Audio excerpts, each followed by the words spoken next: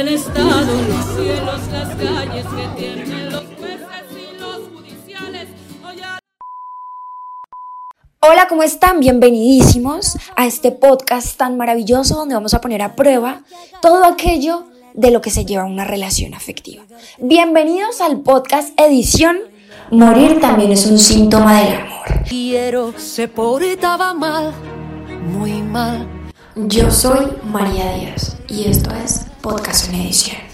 Porque sí, hablemos del amor, hablemos de las consecuencias que también trae llevar una relación y cómo estos mensajes, esta comunicación que se da dentro de una relación afectiva pueden llegar a causar violencia de género.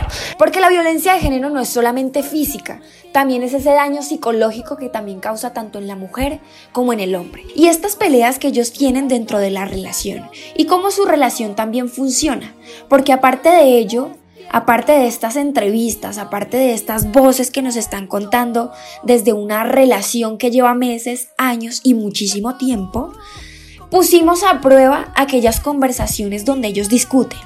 ¿A qué me refiero con estas conversaciones? Sí, peleas.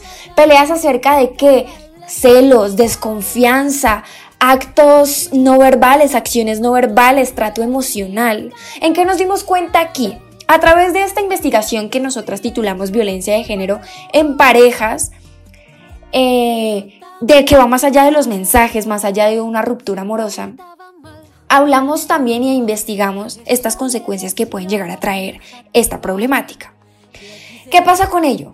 Tanto los celos como la desconfianza, como actos de agresión que no solamente son físicos, sino que van más en los gestos de estas personas, hacen que la relación tenga problemas.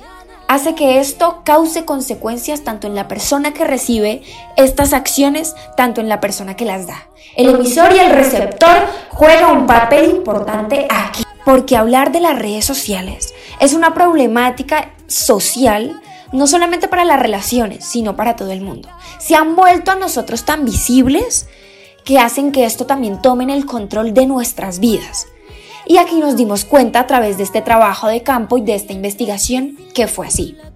Que uno de los principales problemas que incentivan las peleas, los conflictos, la violencia, son los mensajes y la comunicación no asertiva, por medio pues de estas plataformas y más que todo por WhatsApp, donde estas parejas tienden a resolver los problemas, porque es la plataforma, sea como sea, más inmediata. Entonces, a veces nos dimos cuenta en este trabajo, que cuando tú tienes una comunicación a través de una plataforma, a través de una red social, tienden a malinterpretarse las situaciones, las acciones y por supuesto los mensajes. Entonces hay manipulación, hay agresión sin que la otra persona se dé cuenta. Hay esos pequeños detalles que te hacen entender, aquí está pasando algo.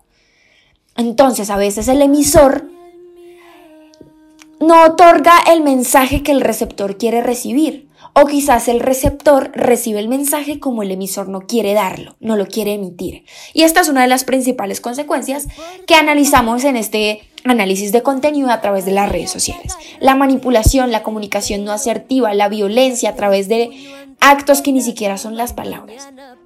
Entonces, escuchen un poquito más acerca de morir también es un síntoma del amor y acérquense a escuchar estas historias, estas redes sociales, estas plataformas que también incentivan la violencia y forman un conflicto más allá de lo que ustedes creen. Bueno, y también hablemos un poquito aquello de esas historias de vida que nos conmueven, que nos dejan en pánico, que nos ensamblan un poquito de terror y que también nos hacen aprender que el amor también es sufrimiento. Historia de vida, sí, una testimonio, una persona que nos contó acerca de su testimonio, pero que nos pidió confidencialidad en este caso, hablándonos también acerca de estos actos que ya no vienen a ser lo no verbal, sino que se sobrepasan de ello, lo físico. Frases como, él me pedía que tomara como si fuera hombre, que jartara trago y jartara trago. Son mensajes que van mucho más allá del amor, que ya vienen con una serie de complicaciones que a la persona la hacen sentir culpable de ello. Son síntomas de una persona que está viviendo violencia de género, pero que no lo quiere aceptar, que ama por encima más allá de un golpe, que le pegan una patada y lo recibe con un abrazo, Historias de vida que pasan comúnmente muchísimas veces en Colombia y que uno de los principales factores de la violencia de género lo da la pareja sentimental. Y eso hay que tenerlo súper clarísimo. Porque sí, morir también es un síntoma del amor. El amor también es odio, es sufrimiento. Y aquí esta persona que vivió estos actos físicos de violencia de género que van más allá de un mensaje, sino de una agresión física, de una agresión emocional, golpes, moratones en el cuello, en su cuerpo, en los brazos, actos incluso hasta de generar que eso puede para ella ser bueno, que puede ser para ella amor, y que después de mucho tiempo se sigue culpando de qué es lo que estoy haciendo mal.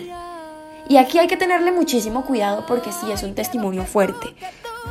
Son palabras totalmente fuertes, pero es para que ustedes se den cuenta que dentro de esta investigación, aparte de analizar los mensajes verbales, no verbales, analizamos estos mensajes y estas acciones emocionales, físicas, que causan daño en el cuerpo de la persona, de la pareja, que se supone que dice amar con libertad, pero la tiene encerrada en un cajón de golpes. Y así murió, como se mueren miles cada día. Yo soy María Díaz y esto es Podcast en Edición.